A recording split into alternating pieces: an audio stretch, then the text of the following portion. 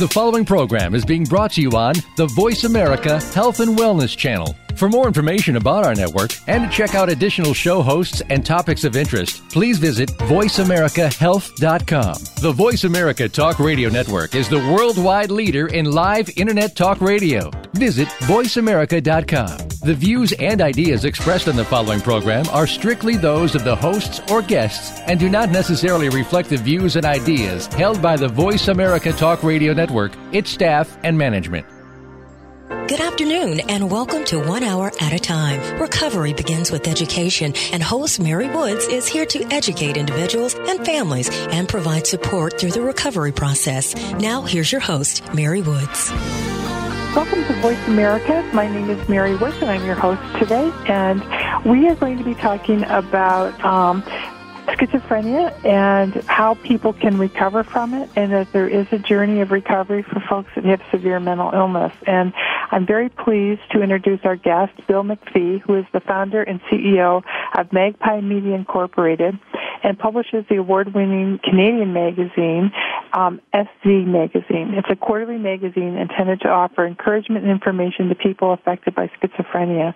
In June 2003, he launched a U.S. version of the magazine. He also travels throughout North America, sharing his story and inspiring others in their recovery journey. Bill lives in Fort Erie, Ontario, with his wife and 3 children, which is near Niagara Falls, for those of you who don't know where Fort Erie is. Bill, thank you so much for spending this hour with us. Thanks for having me, Mary. I guess I'd like to begin by dispelling some misconceptions that people have about schizophrenia, because the image that we see on television and in the movies, it's one of someone who is almost in isolation from society. They're often perceived as the criminal, or the person that's the. I know one of our participants went and saw X-Men, the latest X-Men movie, and one of the villains had a mental illness, and his name was the same name as the person in our program, and he said, I had to leave the movie because I just felt so bad. So yeah. I just would like some of your thoughts on all that. Right, that's too bad. That's really sad when we hear that. Yeah, absolutely. I mean, schizophrenia has many misconceptions, and probably the most common one is that schizophrenia, people have the Jekyll and Dr. Hyde kind of thing, the multiple personality, 2 people, and all that. And that's not true at all. The word schizophrenia actually means split from reality. That's what schizophrenia is. It's split from reality, where the word is split mind, and that's where people get the mix up from. When it was coined by Eugene Buehler, he called it schizophrenia, which means split mind, when in fact it means split from reality. But really, Mary, I think I'd like to start and just kind of define what schizophrenia is for a lot of people who don't understand it. And basically, there's 3 legs to schizophrenia. Is where there's a genetic component involved, where it runs in families a lot of times, mental illness. Just like, maybe diabetes runs in a family, or heart disease runs in a family, or cancer runs in a family. A lot of times mental illness can run in families. And so there's a genetic component to it. As well, there's a biochemical component, which means in the brain there's certain chemicals and receptors and neurotransmitters and all that. And they think that, messages get mixed up and get out of whack. And then thirdly, there's always a stressor to the illness, where there's a triggering of it, and that could be street drugs, or somebody maybe gone through a divorce or something, or somebody maybe first year in college or university and under a lot of stress. And what happens is that shows up. And also, schizophrenia is known as youth's greatest disabler. And the reason for that is because usually it hits between the ages of, say, 15 and 25. There's always exceptions to that, but that's usually the rule. And, schizophrenia basically has what's known as positive symptoms and negative symptoms. And when I say that, I don't mean positive as being good or negative being bad. Basically what it is, Mary, is that positive symptoms are symptoms that are added to our personality that shouldn't be there. Things like hearing voices, having delusions or illusions and hallucinations. We see colors brighter. We see colors in light. Our sense of hearing is more acute. Our sense of smell is heightened. These things are added to the personality, so they're known as positive symptoms, as well with negative symptoms are also called deficit symptoms, and these symptoms are symptoms that are lacking from our personality that should be there. For example, we may have a lack of motivation, a lack of drive, a lack of energy. We have an emotional bluntness, an emotional blandness. Depression can set in, and that's really what schizophrenia is. And the treatment for schizophrenia, in most cases, symptoms can be controlled. The positive symptoms can be controlled with medication, but what's really debilitating as well are those deficit or the negative symptoms. And that's a great definition of schizophrenia. And I think that for at least back when I was in nursing school, when somebody was given the diagnosis of schizophrenia, it was seen as a chronic, debilitating disease. There wasn't a lot of talk about recovery. And could you speak to that? Oh, absolutely. Absolutely, Mary. In the past, we have to realize that psychiatry is really a relatively young field. Medications have only been in play since, the 1960s. And what actually happened is that years and years ago, people with mental illness used to be put in institutions, and literally they would be in there for life. They'd bring their suitcases, and they'd put the suitcases up in the attic. They'd be in the institution and never to come out again.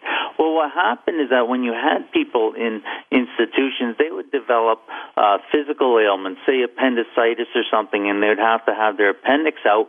And when they were under anesthesia, when they're under sedative to put themselves out for the operation, they found when the patients awoke and were after the operation, some of their symptoms had disappeared. And so what that did is that got them into thinking that medication and the tranquilizing effect will help people with schizophrenia and different other mental illnesses. But what happened is that, so all the medication that was developed were in the tranquilizing family, and it became we see people walking around like zombies or very isolated or chemically controlled, and that's because the old medications were done in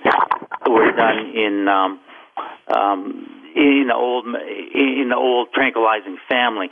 Today we have newer and better medication that's not in the tranquilizing family, and which helps control symptoms a lot better than the old medication. So that's a little bit how medications were developed. So how would people begin to look for signs of schizophrenia in their loved one, or maybe even in themselves if they're listening?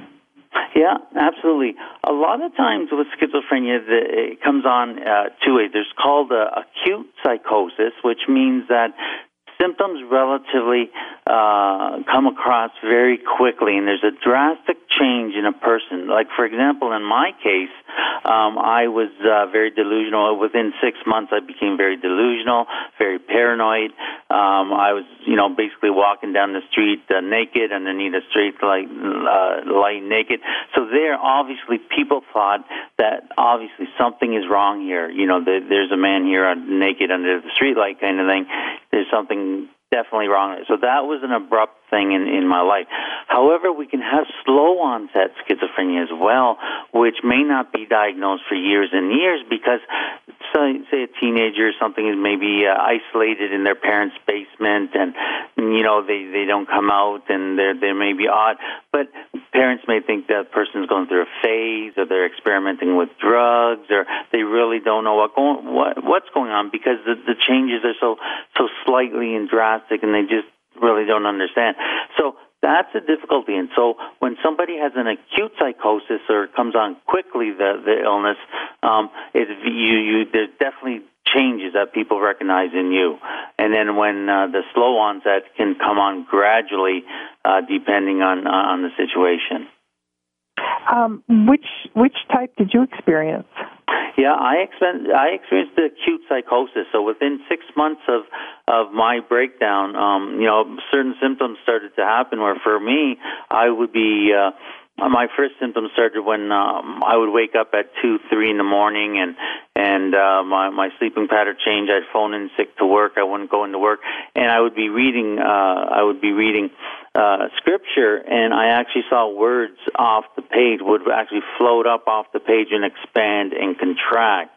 And then soon after that, paranoia set in, and I was very, very delusional, and then delusion set in and things like that. It was very, very quickly, but very, very, I didn't realize something was happening, something was going on with me. I thought something special was happening, and I was having something supernatural that God was communicating with me, and it was in a very abrupt, short period of time that my symptoms came up.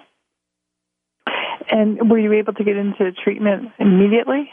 Well, you know what? What happened is probably those 6 months developed where I was doing weird behavior and weird things, and it wasn't until, it was January 1987 at the age of 24, one of the coldest nights of the year, I was naked and on the street, and so picked up by the police and brought to the psych ward and began treatment there.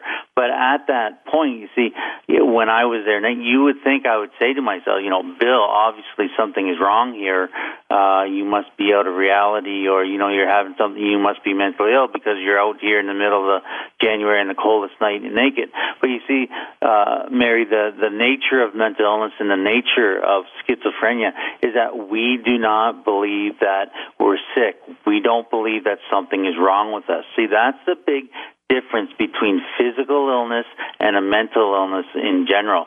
See, I could fall down and break my arm, and my bone could be out of my arm and bleeding, and my brain would say, oh, Bill, you have a broken arm here. You got to get to the emergency and get a cast and get it looked at and everything like that.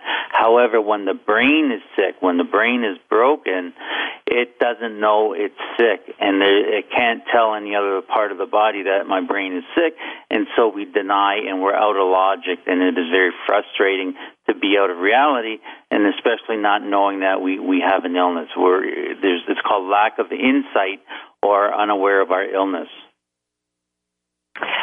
You've written a book, To Cry a Dry Tear, and it's a journey of your recovery and hope with schizophrenia. What made you decide to write a book? It's funny, Mary. I've always had thinking that I wanted to write a book just because I can remember even before I started my magazine, I can just picture myself sitting in my dad's back room and thinking, one day I'm going to write a book, and I had that name right there back from it, To Cry a Dry Tear, in my mind. And I guess it's just sort of through my public speaking, I guess. I mean, when I would go out public speaking to groups and different people, I would share my story, and I would share intimately what went on in my life and my symptoms and how it happened and my whole story. And many people would say, oh, you should write a book, you should write a book. So I did. I wrote a book called To Cry a Dry Tear, Bill MacPhee's Journey of Hope and Recovery with Schizophrenia. And it's I really enjoyed doing that. And one of the things that is very unique about this book that you don't find in a lot of books is that this book actually has all of my doctor's notes and nurses' notes when I was on the psychiatric ward. I mean, Mary, I was hospitalized 6 different times. I lived in 3 different group homes, and I had a suicide attempt. I was very, very, very, very ill, and part of my mantra, or part of my philosophy is that I want to share with people and let people know that, yes, there is life after mental illness. And we'll be right back after this commercial to talk about more about your journey. We'll be right back.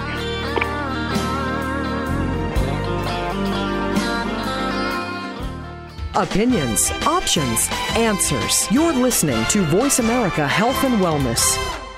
Westbridge Community Services. Westbridge is a nonprofit organization dedicated to supporting the recovery of families and individuals who experience co-occurring mental illness and substance use disorders. Westbridge provides integrated dual diagnosis treatment for adult men and women using evidence-based practices. Visit our site today at westbridge.org and discover that doing what works in helping individuals and families gain recovery from dual disorders is important to the staff at Westbridge Community Services. Westbridge utilizes current evidence-based practices, consensus practices, and old-fashioned common sense to provide treatment to individuals and families that experience co-occurring mental illness and substance use disorders. That's westbridge.org, family-centered recovery for co-occurring mental illness and substance abuse disorders. Are you struggling with loss in your life? Whether it's grief, personal healing, or serious life changes that you are dealing with, tune in to Voices for Healing with host Kathy Roberts. Everything that happens to us teaches us and gives us hope and possibility. Kathy and her guest experts will bring you the tools that you need to start the healing process. There are so many ways to transform loss. Where can we take you? Listen every Monday at 11 a.m. Eastern Time, 8 a.m. Pacific Time on the Voice America Health and Wellness Channel. Take charge of your fitness and take charge of your healthy life. Listen for Be Fit for Life with your host, Chad Austin. Think back over the past week, the past month, the past years. Are you like a lot of other people? Too busy with the kids, work, travel, social calendars, business calendars, the day, the night, this and that. Make the decision to be healthier. Just do it. Chad Austin has made a living from motivating people to stop excuses and make fitness a priority in their lives. Tune in every Monday at 10 a.m. Eastern Time, 7 a.m. Pacific Time on the Voice America Health and Wellness Channel. A healthy dialogue for your lifestyle. Voice America Health and Wellness. You're listening to 1 Hour at a Time with host Mary Woods. If you have a question for Mary or her guest, call now. The listener lines are open. The toll-free number is 1-866-472-5792. That number again is 1-866-472-5792. Now, let's get back to Mary and 1 Hour at a Time. Welcome back to 1 Hour at a Time. This is Mary Woods, and I'm your host today. And our show today, we're talking about the experience of schizophrenia with Bill MacPhee, who is the founder and CEO of Magpie Media Incorporated, which publishes SC Magazine. It's a quarterly magazine intended to offer encouragement and information to people affected by schizophrenia. He's also written a book, To Cry a Dry Tear, which is his journey of hope and recovery with schizophrenia. In our last segment, we were focusing on a little bit about, how schizophrenia develops and what the risk factors are for having schizophrenia. And before we went to break, you were telling us about the amount of treatment that you had, and that's pretty typical that people have multiple episodes of treatment. And I would just like you to share a little bit about that with our audience. Sure, absolutely. Well, when I first entered into the psychiatric ward, it was through being picked up by the police, and I was going down the hall of the ward, and I was very delusional. I mean, I would see arrows. I was wondering if there was something that I signaled to me for some reason. Everything because of the paranoia. I thought there was a certain code. And anyways, I ended up jumping out of the wheelchair and running down to the end of the hall and basically hitting an orderly, and then I got piled on in an injection. And when I woke up 48 hours later, I was in restraints and in isolation. And I got to tell you, when you are in a psychiatric ward, it's very, very difficult to keep track of time. Very difficult. You just days go by or months go by, and the time is very hard. But I was in isolation, and I was given medication, and which was a good thing. Because of my delusions, I thought that I was another Christ or a prophet or something like that. So whatever they gave me, I took. So when they gave me medication, I would take it. I thought nothing could hurt me or anything like that. However, this is a stage that is very important, and a lot of people, a lot of times, because of whether they're hearing voices or they're paranoid, will not receive the medication. They'll spit it out or they won't take it, and that's a hard point right there when you won't take the medication. So anyways, I took mine, and nothing really happened for a while. They tried different medications, and all my days consisted on the psych ward is I'd just be pacing back and forth. I'd always constantly be going into the washroom, trying to go into the washroom. I couldn't go, different things like that. So through a different trial and error, I got put on different medication. When my first medication made me so slow motion, I was like in zombie land, just very slow motion. I can remember being out on the weekend at my brother's in-laws' place, and I was painting, and I was in such slow motion. I only did about 4 square feet of painting. I can remember being on the hospital grounds and seeing all the cars driving by. Everything seemed to be so speeded up, and the cars were driving so fast. And I said to myself, Bill, you're probably never going to drive again. But what happened is that after being on several medications, what happened is that I slowly moved from being out of reality or in psychosis over to being right into reality. And you think, I said to you think that's great, great, Bill, you're back in reality. Because what happens is that I wasn't getting any code from the TV anymore or the radio. The things I used to laugh at that I saw on TV that seemed funny didn't happen. The coincidences that would happen that backed up the paranoia stopped. And I was totally back in reality. The thing is, though, you say, well, that's great. But my reality consisted when I got back to reality is that I realized that I had lost my house, I had lost my job, I had lost my financial security, I had lost my friends, and I was just another one out of 100 people with schizophrenia, like that. So even though I was back in reality, reality was pretty grim. There are some people who, in different parts of the world, who recover from schizophrenia without medication, and I'm wondering if you've ever done any articles about that or what you know about that whole movement. Yeah, well, I think what happens is there's a couple different theories. A lot of times they say that people in third world countries or people in other countries fare better with the illness than, say, in North America. And one of the reasons for that is that a lot of the poorer countries are agricultural countries. And a lot of times what happens is that in other countries they may not be able to afford medication or it's not available, but yet they're still a productive unit in the community or in their network. And so if the family's an agricultural family and they have a farm or something, even though somebody suffers with delusions or psychosis or paranoia, they can still be part of that community and do their share of work because it's an agricultural community or country.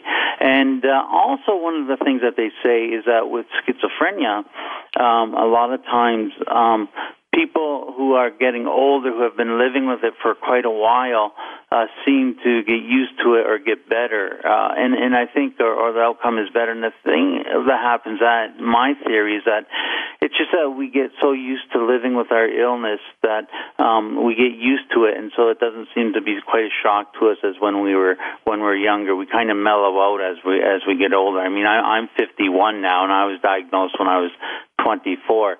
But Mary, I just want to say that, when I got back into the reality and my life was really very terrible, that's when those negative symptoms kicked in and that quality of life. And I must say that I did try to go off medication as well. I mean, I think one of the statistics is that 80% of people will go off their medication at one time or another. And the reason that I went off is that I wanted to know, do I really have this illness, or is it a fluke, or what's going on here? And just like 80% of people with this illness, I went off my medication, and within 6 months' time, I quit my job again. I was walking over cars. I was getting beat up over in the streets. My delusions came back. I turned all the furniture over in my landlady's house, and I spit in her TV, all this kind of stuff. And And so that's when they said to me, after I relapsed, picked up by the police again and to the psych ward again, they said, if you want to remain in reality, you have to take medication, and we don't trust you to take your medication, so we're going to give you an injection. And so I've been actually I've been on an injectable for many, many years, and just because I relapsed once going off, I know that if I want to maintain my quality of life and to have a good life, then I'm going to take my medication, even though there may be some side effects. So I think I would certainly agree with you that medication is an important part of recovery. What else is important to help people recover? Absolutely, Mary. What I do, I have a program that I'm actually working on now. It's called the Bright Future Program.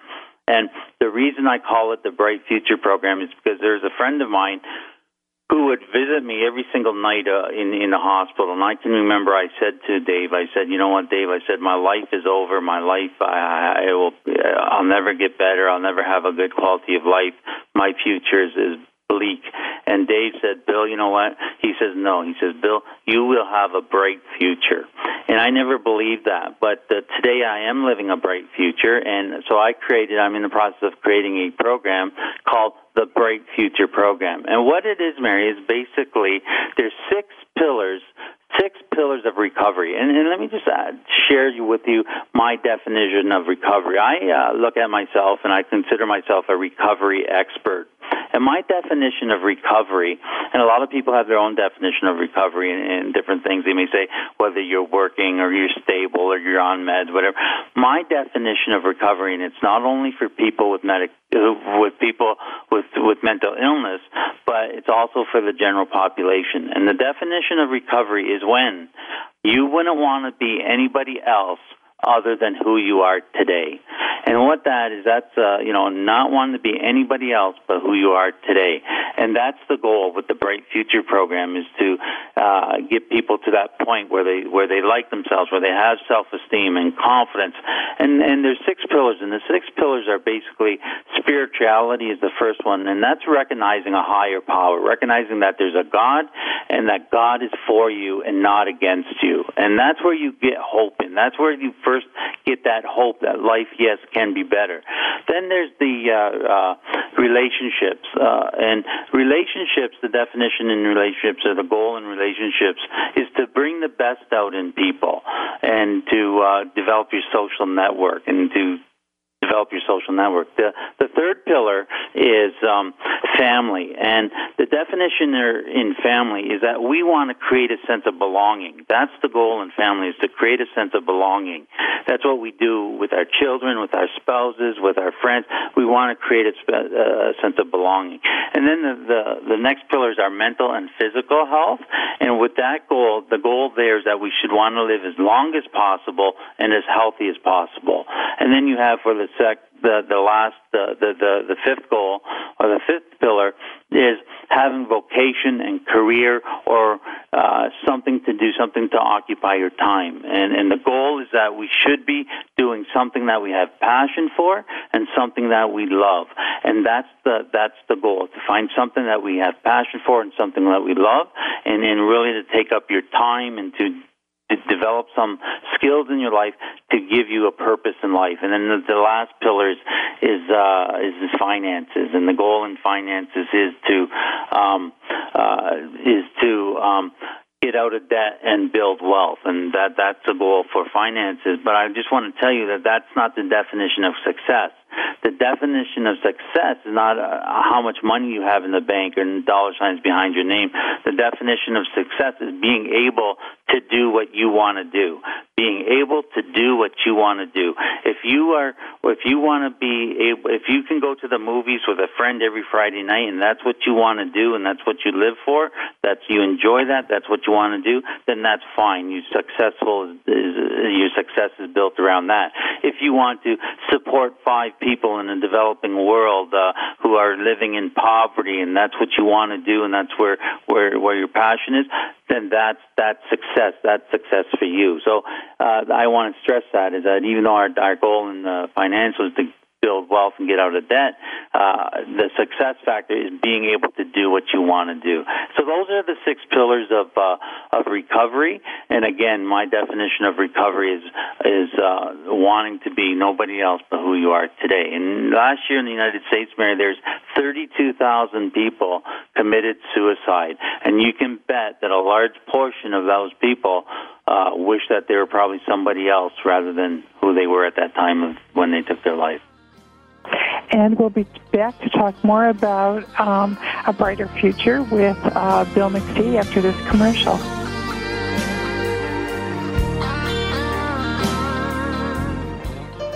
Opinions, options, answers. You're listening to Voice America Health and Wellness. Westbridge Community Services. Westbridge is a nonprofit organization dedicated to supporting the recovery of families and individuals who experience co-occurring mental illness and substance use disorders. Westbridge provides integrated dual diagnosis treatment for adult men and women using evidence-based practices. Visit our site today at westbridge.org and discover that doing what works in helping individuals and families gain recovery from dual disorders is important to the staff at Westbridge Community Services. Westbridge utilizes current evidence-based practices, consensus practices, and old-fashioned common sense to provide treatment to individuals and families that experience co-occurring mental illness and substance use disorders. That's westbridge.org, family-centered recovery for co-occurring mental illness and substance abuse disorders. Tune in every Monday at 2 p.m. Pacific Time and 5 p.m. Eastern Time on the Voice America Health and Wellness channel for Eat Well to Live Well with Kelly Hill. Kelly covers our relationship with food and teaches us how easy eating well and living well can be, taking us on a weekly food journey, guiding us to a more rich and vibrant life. So tune in every Monday at 2 p.m. Pacific Time, 5 p.m. Eastern Time on the Voice America Health and Wellness channel for Eat Well to Live Well with Kelly Hill. Step by step, you made it through the journey of pregnancy. Now your baby is in your arms, and you're on the cusp of a new journey, breastfeeding. As a new parent, you receive a lot of advice, much of it conflicting, some of it outdated. Tune into Born to be Breastfed with host Marie Biancuso to bust through the myths about feeding your baby. Marie and her guests will help you figure out what you can expect and put you on the best and surest path on your breastfeeding journey.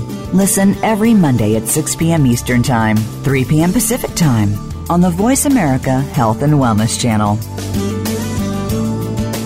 Opinions, options, answers. Voice America Health and Wellness. You're listening to 1 Hour at a Time with host Mary Woods. If you have a question for Mary or her guest, call now. The listener lines are open. The toll-free number is 1-866-472-5792. That number again is 1-866-472-5792. Now, let's get back to Mary and 1 Hour at a Time. Welcome back to 1 Hour at a Time. This is Mary Woods, and I'm your host today. And our guest is Bill MacPhee, who is the author of To Cry a Dry Tear, which is his journey of hope and recovery with schizophrenia. Bill is also the founder and CEO of Magpie Media, which publishes SC Magazine, which used to be called Schizophrenia Magazine back when you first started, I believe. Before we went on to our last commercial, you were talking about a program that you're trying in the beginning to develop around recovery, and it's called A Bright Future. And could you tell us more about what's your concept of the program and how you plan to implement it? Sure, absolutely. Well, the Bright Future program is all about recovery, and one of the things that really what I find in my years of interviewing people and doing articles and stories is that what happens is that people get stuck. People may be getting stable, or they may have the support in their life, and they're stable and they want to move on with their life. But what happens is that unfortunately we get stuck. There's a like if you put your arm up and you hold it up high and you say, well, that's opportunity up there. Opportunity is up there. But unfortunately, we're down below the opportunity, and there's a gap between where we are below and where opportunity is. And what doesn't exist in the system is the steps, the baby steps, or the steps going up to reach that plateau of opportunity where you can get going. An opportunity might be going back to school part-time. It may be doing a part-time job. It may be getting socially better with friends and different things like that. So the Bright Future program is to try to tell people that, yes, there is a way of getting unstuck. And unfortunately, that one of the things that really happens a lot of times is that people get stuck because of self-esteem issues. And, for example, self-esteem is so very important. And one thing that everybody who has a mental illness has in common is that we have, at one time or another, a lack of self-esteem. And self-esteem actually is how we feel about ourselves on the inside. And I can remember being at a mental health association meeting, and they had an architect up there, and he suffered from schizophrenia. And after his talk, somebody from the audience asked him, they said, "Did you know you'd beat this illness?" And this person said, "Yes, I knew I'd beat it because I was too smart for it." Well, I was in the audience, and I heard that, and I said, "Well, Bill, there's absolutely no hope for you because you're not smart enough to beat this illness." And that's exactly what lack of self-esteem does, is it gives us a negative point that we can't do anything, and that feeds into the negative symptoms and everything. So the Bright Future is trying to give us a good self-esteem and work in practical issues. Confidence is very important, and basically confidence is basically self-esteem inside out. But confidence is being able to project their self-esteem publicly or on the outside, sort of project it, and that's what confidence is, and it's so very important. But I think what happens is a lot of people fail. They may have tried something. They may have tried to go back to school, or they may have tried to start a job, or they may have tried to go to group therapy, different things like that, and they have failed at that. So what they do is that they say, "I give up." You say, "John, would you like to try to do this or that?" And they say, "No, leave me alone. I'm fine." Or in fact, they really down deep really have dreams and want to have things to do. So what the Bright Future program too is that we teach people about persistence. Persistence is so key, Mary. It's very, very important. Just to give you an example, I'm sure you probably heard of Jack Canfield. Jack Canfield was the person who wrote the series, The Chicken Soup for the Soul, and he went on, and there's a bunch of series of books. Anyways, they sold like $500 million worth of product on this series of the Chicken Soup for the Soul. But did you know Jack Canfield was turned down by 144 publishers? 144 publishers turned Jack Canfield down, but yet he had persistence. If you look at Edison, who wrote, found an element in the light bulb to make a light bulb work, he tried many, many, many different things. He was persistent. If he wasn't persistent, he, would still be in the dark today. That's kind of what we have to take the attitude, is that we have to be persistent, and then we have to have goals to create opportunity or steps, baby steps, to get up to that opportunity which is out there. And it's so important to find things to do with our time and meaning in our life, and that, because a lot of people, I remember when I was in and out of hospital, Paul, who was the recreation guy, he used to say, "Bill, if you don't find something to do with your time, with your life, with what you're doing, you're going to be back in this hospital, in and out all the time." And I found that to be very, very true in my observations of people with mental illness and the people who I work with. And so that's a little bit about the Bright Future program. It's all about finding that opportunity, finding your skills, your strong points, and moving forward. Well, prior to getting sick, you were a professional diver. You had gotten a diving certificate, I believe, and you were active in diving. What happened, Mary, is that I didn't really know what I wanted to do in high school or anything like that, and didn't know what I wanted to do in school. And so I always liked the water. I was always swimming in our river, and my book goes in that background, different things like that. But basically, what happened is that I saw a program on 60 Minutes about commercial diving in the North North Sea. I turned around to my dad and I said to my dad, and this is way before I was ill. This is when I was 18 years old. I said, Dad, you know what? Give me a year and I'm going to do that. I told him. And so it didn't take me a year, but it took me 2 years. But I went to college for underwater skills program. I became a commercial diver. And then when I graduated, I went over to Southeast Asia, to Singapore, where I got a job as a commercial diver on a drill ship.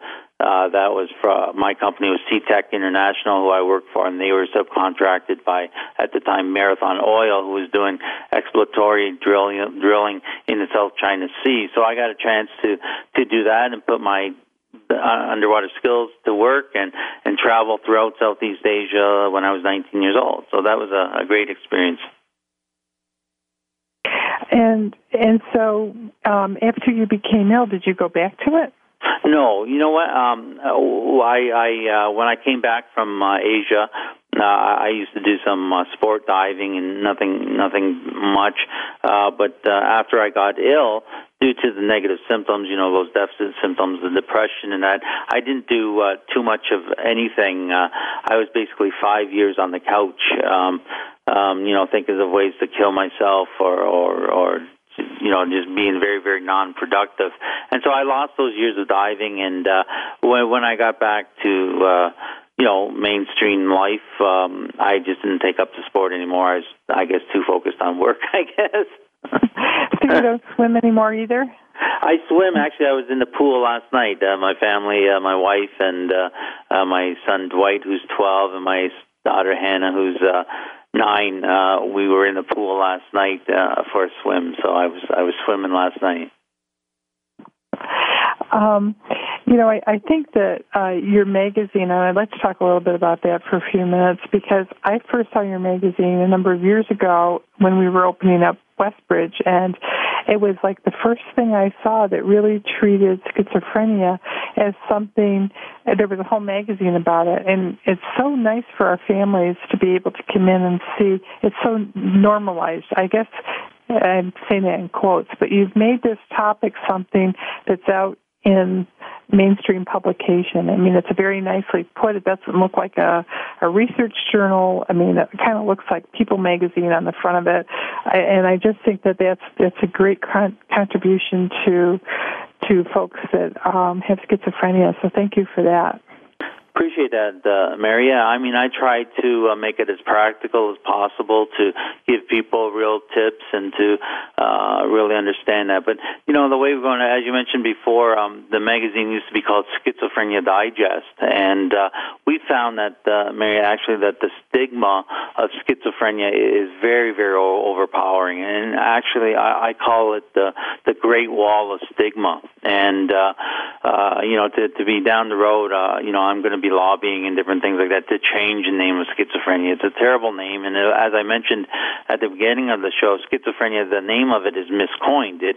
Schizophrenia actually means split mind, which people get the Dr. Jekyll and Mr. Hyde on that when Bueller coined it, but it doesn't mean it's not split mind. It's split from reality. And so the whole idea of the word schizophrenia actually misnames the illness itself. And so we've celebrated our 20 years in business with SZ Magazine, and my next 20 years is going to be really lobbying and doing some advocacy and really trying to make an impact on the Great Wall of Stigma.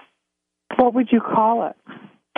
You know what? We're some people have suggested to me that we should call it MacPhee syndrome because I was a textbook case and schizophrenia is a syndrome. But you know what? We're going to put different options out there, and we're going to make it kind of a just awareness and suggest a few different names and see what happens. Like I know that in Japan they tried to call it integration disorder, which really I don't really understand that. I don't know what that means. And then I know that in the Netherlands they're trying to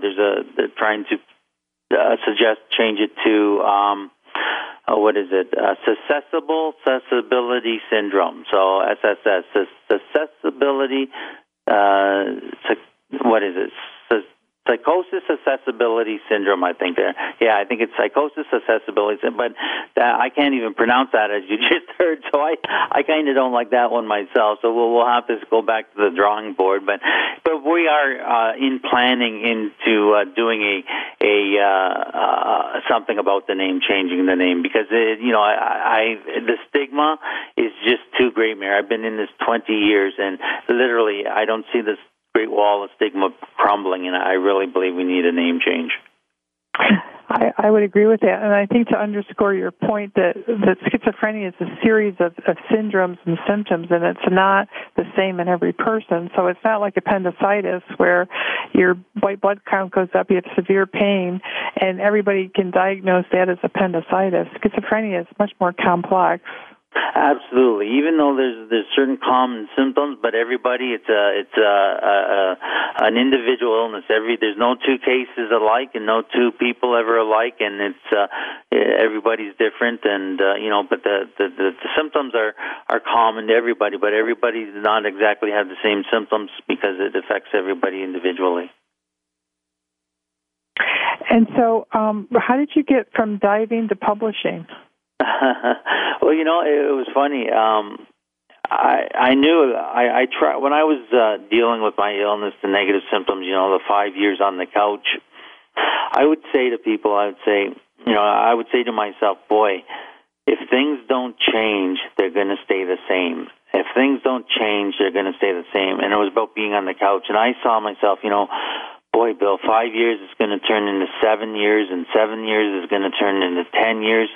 And that really scared me, Mary. It really scared me, and I said, well, you know what, I'm going to have to do something. And so what I did is I said, I'm going to prove to somebody that I can do something. And what I did is that when I remembered what a grade 7 teacher said to me. She was my teacher in grade 7, and I had poor penmanship.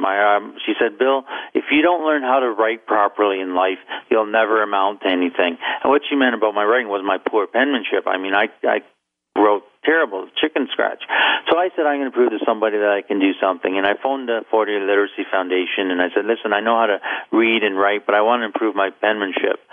So can you send somebody over? So it ended up that Martha Mason came over. She was a volunteer for the Literacy Foundation, and then she was there. And so with getting active, socially active and everything like that, I got into... we need to take a quick break, and we'll finish the story right after the break. Okay. I'm sorry to interrupt. Okay, thank you.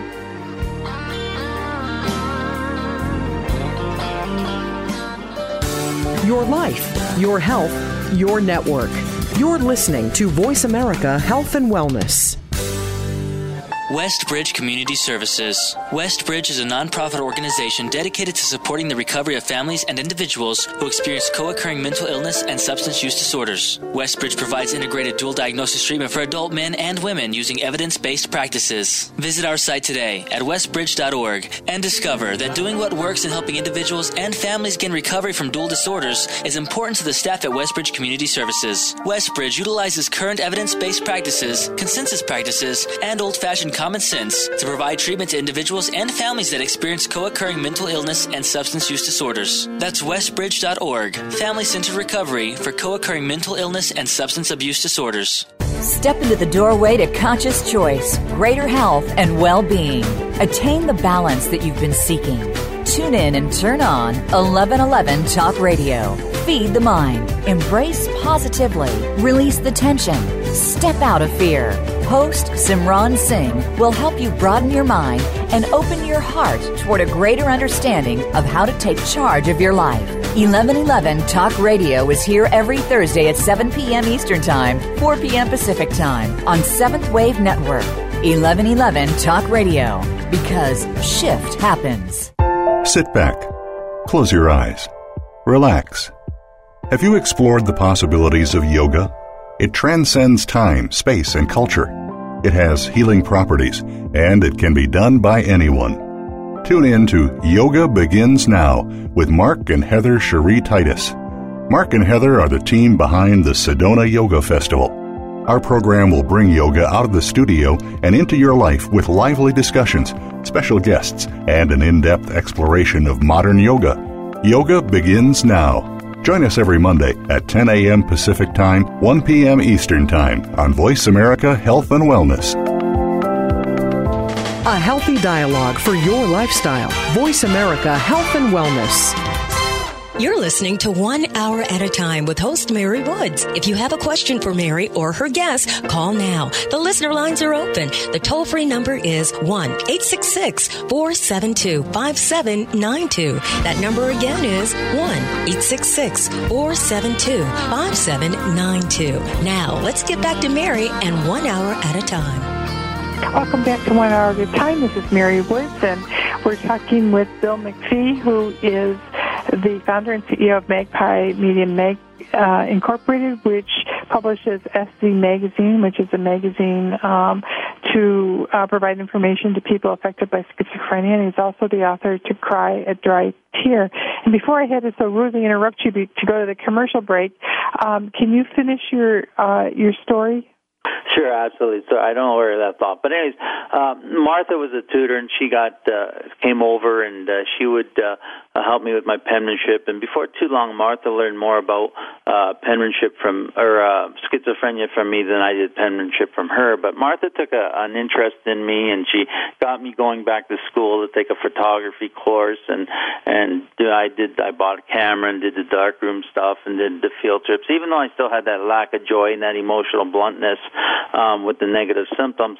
And then the next thing I know is Martha's invited me, asked me if I wanted to be treasurer on a group she had. She was the leader for the 7th chairperson of the Scouts, Beavers, and Cubs, and they needed a treasurer. And so they'd say, do you want to come out and be our treasurer? And so I thought, oh my God, I've got to do this. I got to wash my hair and brush my teeth again, all these things that are difficult to do with negative symptoms. But I went to the meeting, and I met Peter, who eventually I started playing racquetball and squash with. I met Martha's husband and her family, her children, and I started helping out with Cub Car and Apple Day and campouts. And what it did is it gave me a whole new social network of people who accepted me for who I was and not what I had.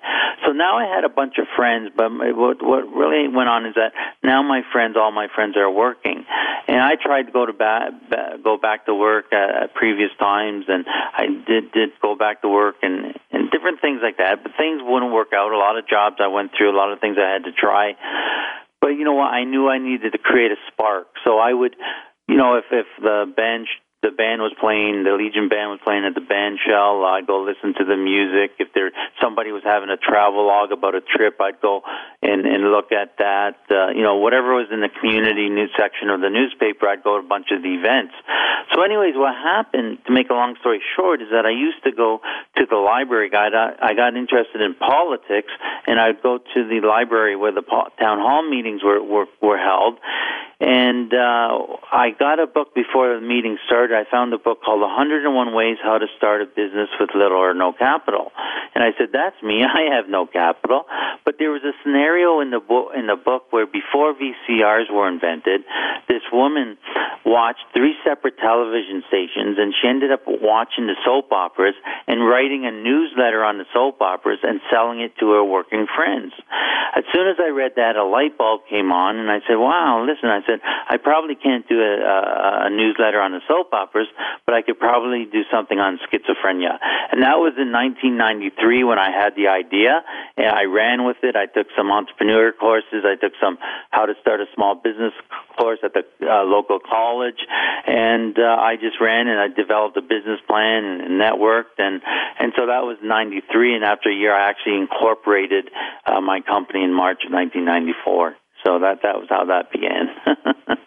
So do you publish other magazines besides SC? We do. I publish also a depression magazine called Encore.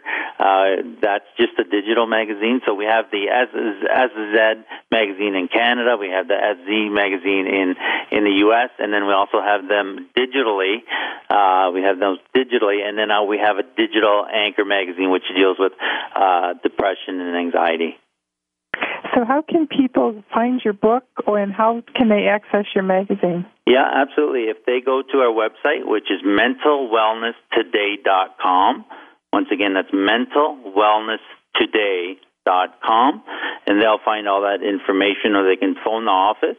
And the toll-free number is 866-672-3038. Once again, 866-672-3038. And it is a really good book. It's a quick read. I wrote it so it's not very long, so people can probably read in about 3 or 3.5 hours. And a lot of feedback that we've gotten is that people will, once they pick it up, it's very hard for them to put down. It is a good book. I've read it myself. We only have a couple minutes left, so I'm wondering what's one thing you would like our audience to really understand about recovery and schizophrenia? Yeah, I think it's very important. First of all, I want to say that there is life after mental illness. You're not defined by your illness. There is life after mental illness. However, we have to take that first step. We have to say, I want help. I want to improve the quality of my life. If a person can say, I want to improve the quality of my life, we may still be going through self-esteem or confidence issues, but that's the starting point, and is to say, I want a better quality of life. And you can't say that for somebody else. That person has to say that for them. But again, there is life after mental illness. I want to thank you so much for taking the time to spend this hour with us today, and you're a great spokesperson for people in recovery from schizophrenia, and what you're doing is so important. So I want to thank you. Thank you, Mary. I appreciate you having me on your show. It's been a pleasure. Have a good week, everyone. We appreciate you joining us today for 1 hour at a time. Successful recovery from a substance abuse problem or mental illness depends on education and support of loved ones. Thank you for being that support system. Be sure to tune in next week for another hour of education and compassion. 1 hour at a time. We'll see you next week.